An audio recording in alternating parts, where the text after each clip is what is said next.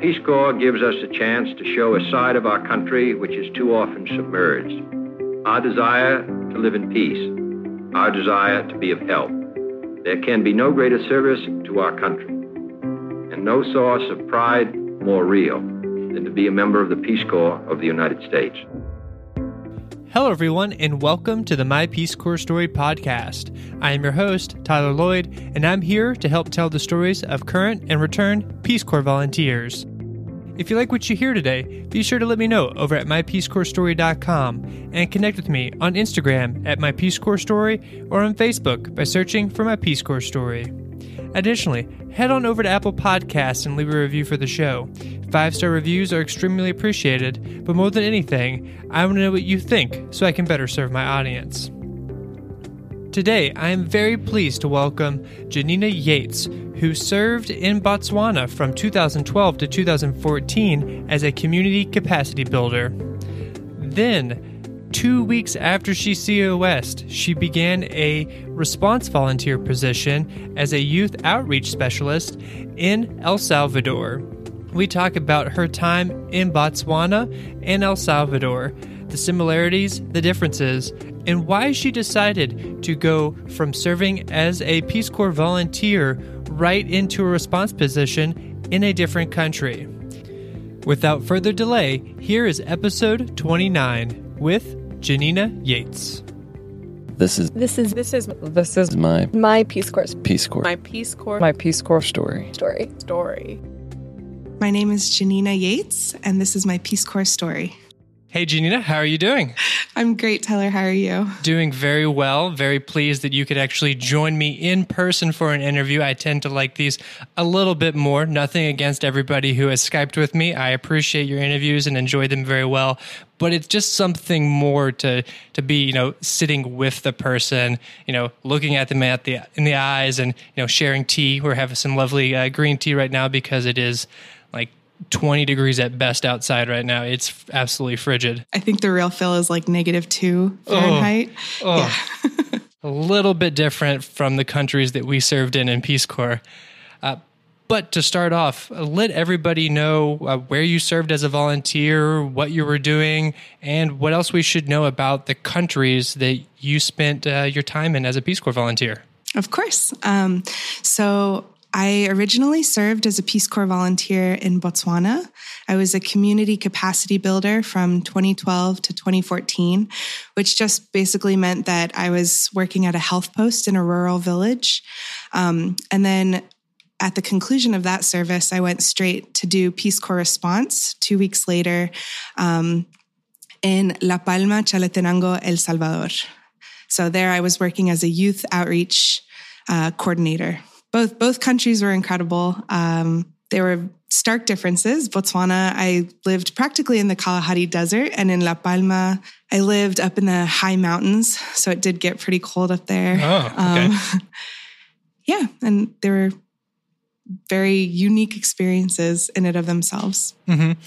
So what made you decide, I guess, to do one Peace Corps response directly after your service? I mean, you said you did 2 weeks later? Yeah, it was 2 weeks. So why did you do that? And then also, why did you do that versus maybe, extending for a third year? Because it seemed definitely you wanted to continue service in some way. So you had a few different options. Why did you pick that? So originally, when I was accepted for Peace Corps, I was accepted to work in Honduras to do youth outreach. And I had accepted I'd moved back home, sold my car, and I was ready to go to Peace Corps. And about a month before I was supposed to go to Honduras, they closed the program. And I was given the option to either open my availability and go anywhere or wait until another Latin American post opened up. And so I kind of spent the weekend reevaluating why I joined Peace Corps to begin with. I've always been very drawn to Latin America. My mom's from Colombia, and I study Latin American studies for undergrad. So I had a little bit of a hesitance because I always wanted to go to Latin America and do development work there. But then when I was given this other opportunity, and after reevaluating every reason I joined, I figured, you know what, let's just throw all airs to the wind and I'll go wherever they send me. So my recruiter got back to me about a week later and said, okay, you're going to Botswana. You better start working in a clinic. So I had never really worked in a clinic before. And I thought, okay, I speak Spanish, I speak Portuguese. Do they speak Portuguese there? And he's like, yeah, a little bit of the population. And I looked up, there was like 2% of the population spoke Portuguese. And most of those people are from Angola or Mozambique. Mm-hmm. So it was an adventure. And I loved every minute of it. I soaked it in for what it was. But then when it came close to COS, the close of service, I was kind of drawn back to that, my passion in Latin America. And I was like, looking up different avenues and options for after I finished my service. I had this big COS trip planned. And then I was like, you know what? I had applied to grad school and I got into American, which was really exciting. But then this position opened up in El Salvador for a youth outreach coordinator position. And it just so happened to start directly after my service. So in the time, I had no real other option. I applied almost out of spite of someone who told me, oh, nobody gets into the Peace Corps response. But I applied and I interviewed and boom, I got it. So I put grad school on hold. I deferred for a year and I went straight into response. Wow. So, so is the timeline, you COS, you land back in the U.S., you're here for, I guess, just 2 weeks, back home, and then, back on a plane. Yep, pretty much. Yeah. I was put on administrative hold with Peace Corps. So I was still officially with Peace Corps during those 2 weeks. But yeah, it was back to back. How was that transition? I mean, were you in a mindset of sort of the Kalahari Desert health volunteer and then transitioning to the youth volunteer? What were the difficulties of making that transition over such a short period of time? Yeah, that's a great question. So even though I was a health volunteer in Botswana, I mean, many people know you wear so many different hats. I've always been drawn to youth development. So I would do health talks in Botswana, and I worked primarily with the junior secondary school doing, HIV/AIDS prevention education, but always working with youth. So in that respect, I think the transition was a little smoother than I had anticipated because I got to El Salvador and I started, I was ready to start talking about health. I was ready to talk about condoms, but that's not what I was doing there. We were trying to create vocational projects through music. Mm-hmm. So I think the fact that it was music, something I'm very passionate about, helped the transition. Although there were times that I found it a little bit more difficult because the way health is seen, especially in the international development, is much more respected, I think, than vocational arts and things like music. So I found myself often having a hard time explaining my project during response than I did when I was in Peace Corps, which is really unique, I think, to that whole experience. Because usually in response, you go, you apply for a specific position, you usually work with a higher agency or a higher organization than on the ground. But this one was a little different since we were trying to target primarily out of school youth. There were very few organizations that worked with that subset of the population. Mm-hmm. How do you even, really target that demographic? Like, how do you go about targeting the out-of-school youth? It was really tough. Luckily, in La Palma especially, there's Casa de la Cultura, which is the kind of like the community center almost, and it would draw different people when it was open, but they didn't have it open very often. So that was part of my work while I was there. I was working with the local tourism organization, and they would provide manpower pretty much, or people to help us keep the Casa de la Cultura open. I engaged much more with local community leaders. So we tried to do outreach through the church. But then I found that more people were really drawn to, if there was a guitar class, it would kind of spark the curiosity of those who've generally been forgotten by these in-school programs. So one of the questions that I always ask people is just, what is a favorite Peace Corps memory? So either from your time in Botswana or El Salvador, or both, if you have a memory from each of them, it's up to you. Do you have a memory that really comes to mind when I say favorite Peace Corps memory? So I have so many, but there was one in particular that I find myself telling the story pretty frequently. When I first got to Botswana, I had a little dog that a woman from the clinic had given me, and I used to walk with him. His name was Caesar. We used to walk all around the village just to get better acquainted and to understand a little bit more the lay of the land. And this woman, just so you know, my name in Setswana in the local language in Botswana was Kitso. So everybody in the village knew me as Kitso. So Caesar and I were walking in this dry riverbed, and I saw a woman standing there, and she was motioning to me. She was saying something. And when I got closer, she was screaming, Kitso, Kitso, and motioning me to come closer. So I kind of just shrugged it off, and I walked over towards her with my dog. And she was speaking in the strongest dialect of Sibirwa, which was the local, kind of the tribal language of the area, that I had ever heard. And I couldn't understand a single word she was saying. And I was just kind of smiling and nodding. And she motioned for me to come inside her rondavel, the little mud hut where she was living. And I came inside. It was really dark, and there was like a mat on the ground. And she kept motioning to the mat. And I just thought it was like, carpet or dried bean leaves or something. And then next thing I know, she reached down, she picked one up, she pulled a few things off of it and plopped it in her mouth. And I was like, oh, okay. And my dog kept trying to sniff it, which he was generally really well behaved. And so I sent him outside, and she picked one up, popped off the legs, and gave it to me. And I put it in my mouth, and it tasted like chicken.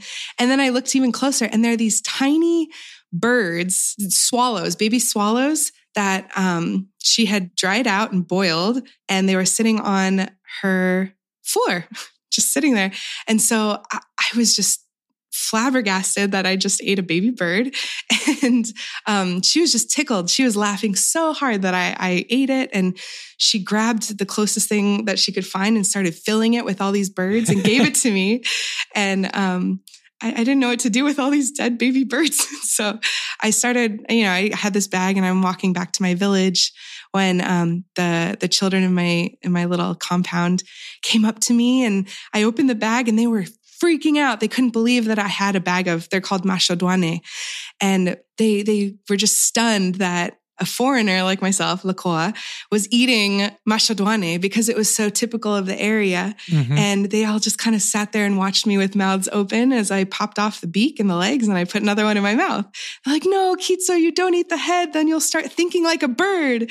And so I think that whole experience was just so symbolic of, I guess, Peace Corps in general, because it's, I don't really know what you're getting into until you're doing it. And then when you are, for me, at least, I was doing it just because I thoroughly enjoyed how excited everyone was that I was kind of in the mix and, mm-hmm.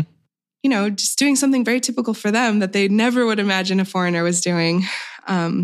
So that's the mashodwane story in Botswana.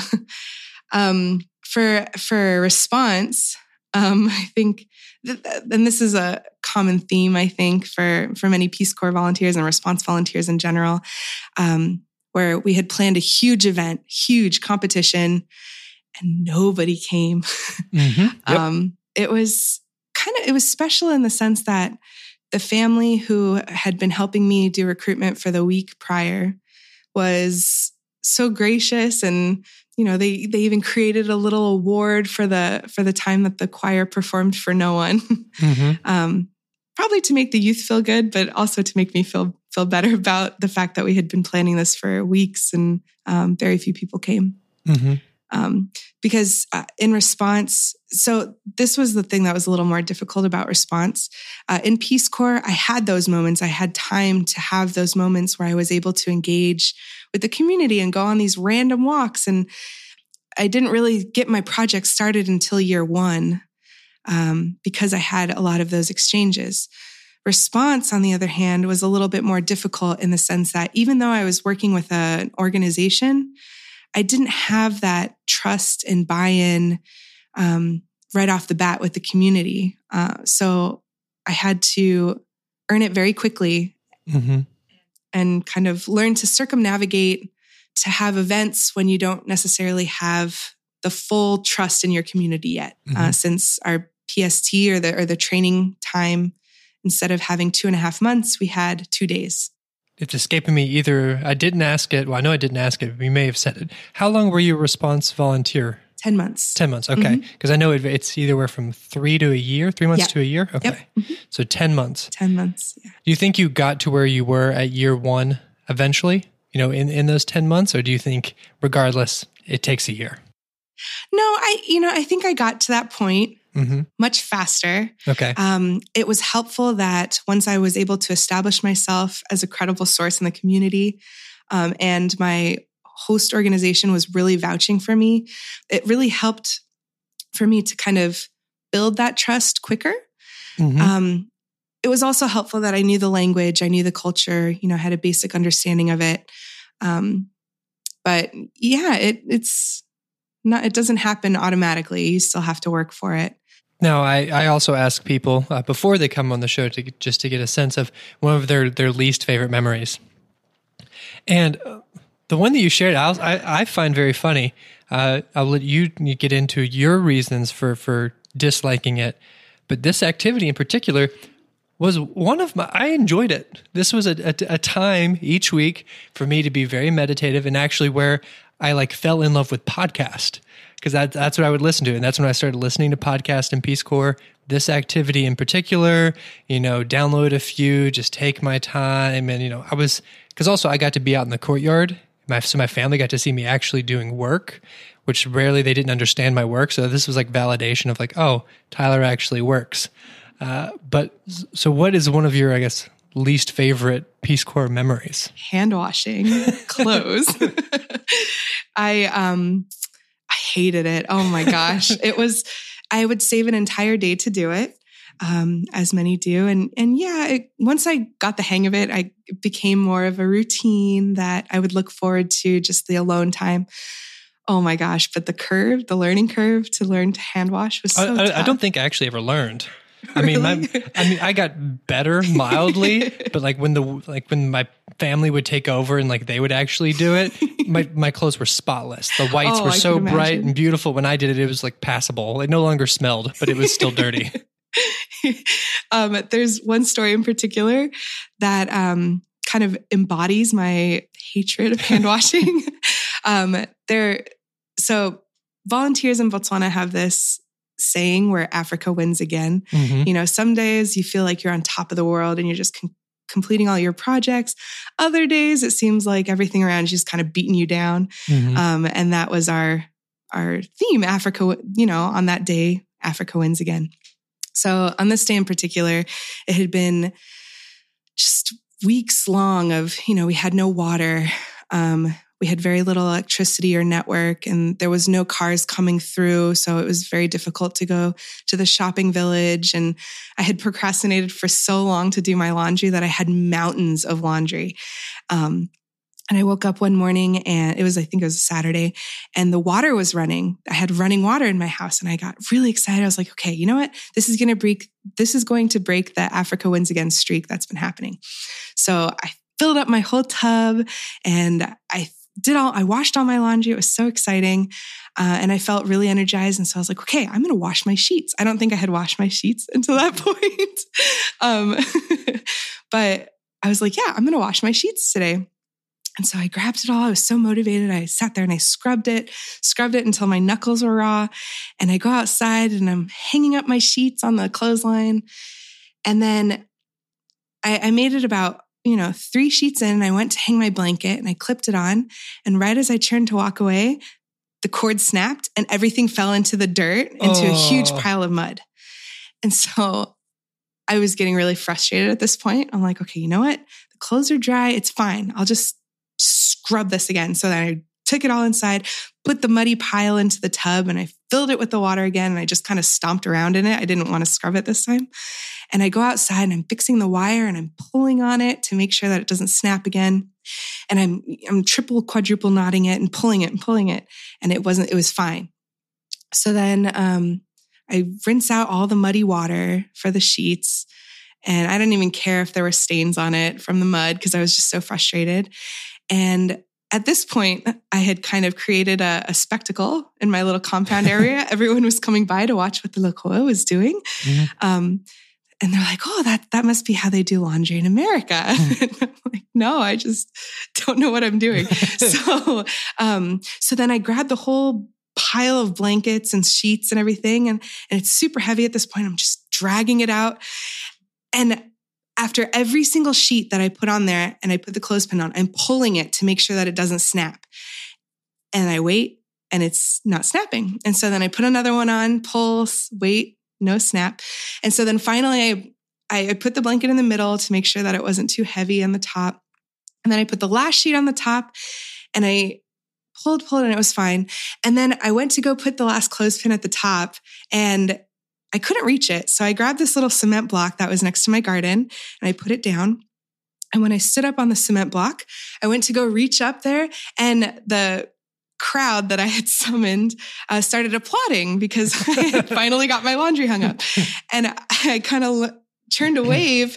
And when I waved, the cement block doubled over underneath me. My feet went flying forward. I landed on my back and everyone just shouted. And then I looked up and the cord snapped, came falling on top of me.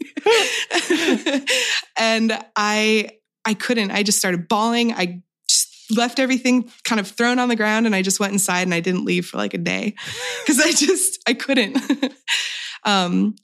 But the family in the next compound over, when I finally did resurface from my house, I had found that all of my sheets and blankets had been washed spotless and folded on my front doorstep. Mm-hmm.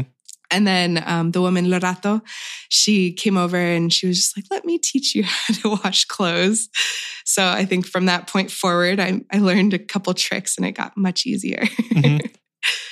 Well, thank you for sharing that absolutely amazing story. As I was listening, I was like, please don't snap again. Just no, something's going to happen. And then when you fell, it's like, okay, she just falls and then it snaps. I'm like, well, damn, like that is a story right there. Well, thank you for sharing that. You're welcome. Now, another thing I ask is, something people learn. So other than hand washing and properly hand washing your clothes, which you probably don't use too much in the US, maybe you do. Maybe you fell in love with it. Now that's the only way you swear by it. But what is something that you learned from Peace Corps that you carry with you in day to day? Patience. Patience is something that I've really cherished from my Peace Corps days. I kind of learned to really refine my patience. And then also just the fact to enjoy the little moments. I think that hand washing story in and of itself, it only took like a couple hours, but it was really in those little moments where I learned to really come into myself and learn more about the world. I'm going to tell another story. I'm sorry. So there was another day where we were it was just a regular day. There was nothing special about it. I had worked at the clinic, came back to my compound, and the family in the compound next door was kind of cooking over a fire. And I was just sitting there and I was kind of realizing how beautiful everything was around me. It was nighttime. The stars were out. There was no electricity, so there were no lights. And it was just spectacular. And the kids were playing and laughing and the fire was crackling. And I was like, I really was appreciating the moment. And I think that that was the first time in my life where I had really had the opportunity to pause and appreciate what was around me and how it was changing me. No, definitely that just the time that Peace Corps affords you to really reflect and slow down from that sort of go mentality of America and just to sort of, take it all in. And it sort of feels like it all turns on and like, it's like going from black and white to color. Like you just see everything. It's like, oh, I actually see the world around me right now. It's like true. Pretty amazing.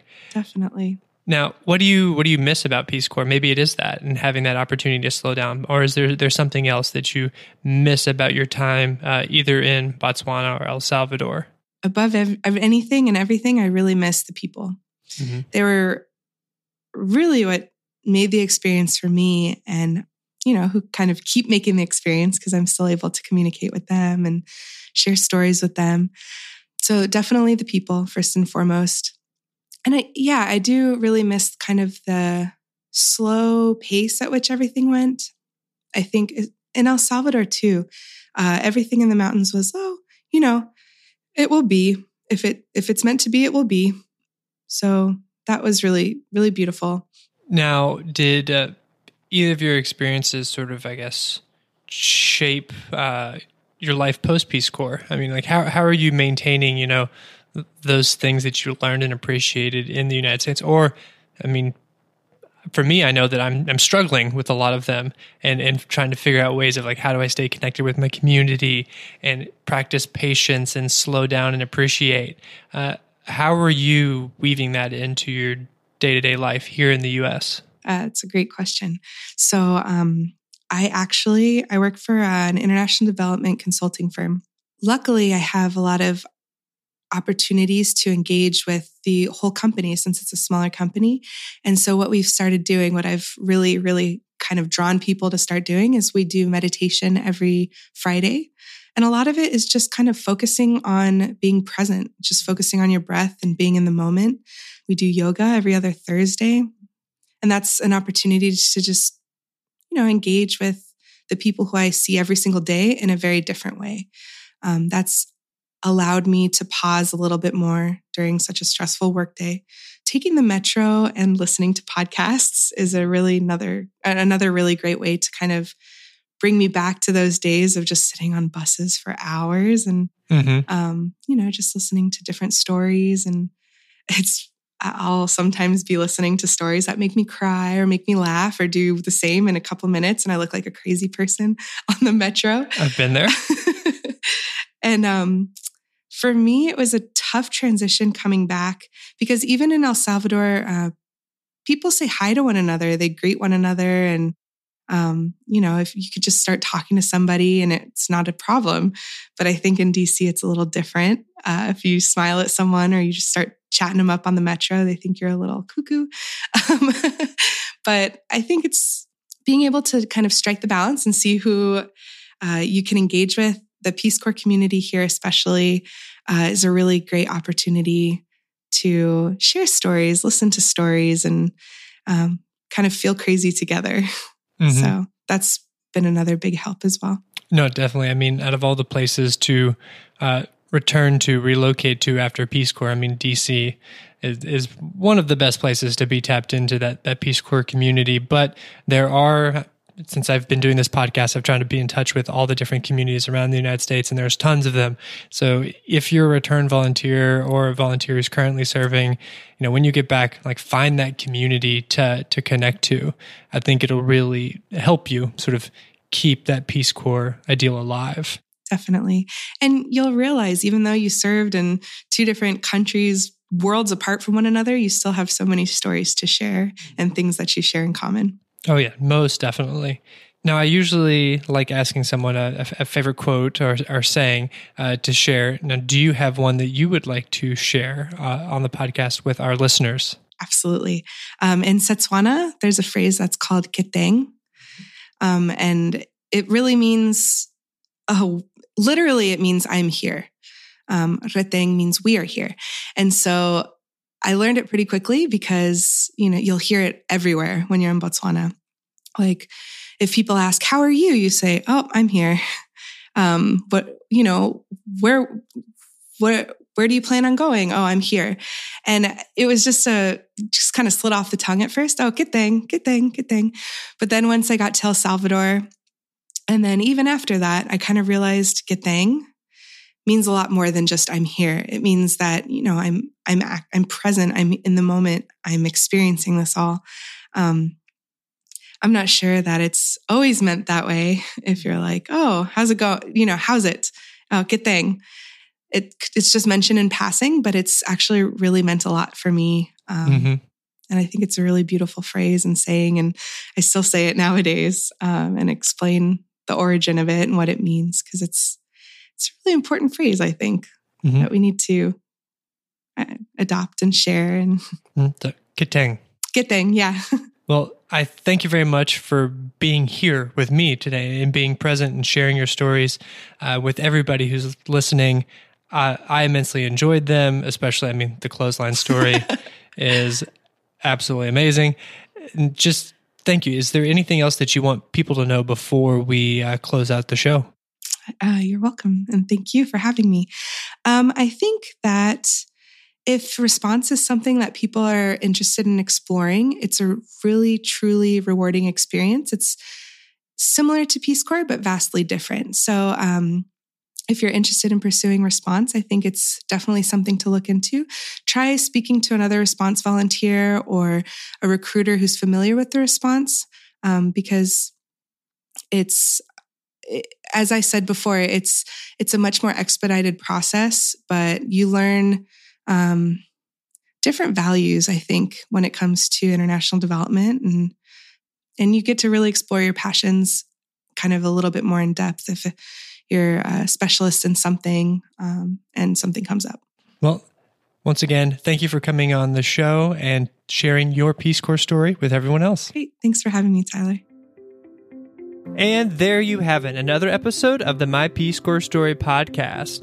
If you want to see the show notes and the photos from Janina's story, head on over to mypeacecorpsstory.com. If you like this episode and have liked other ones, make sure you actually subscribe to the show. Whether you're using iTunes, Stitcher, Overcast, or any of the other great podcasting apps, be sure you subscribe so you get a new episode every single Tuesday. Until next time, remember, every volunteer has a story. What's yours?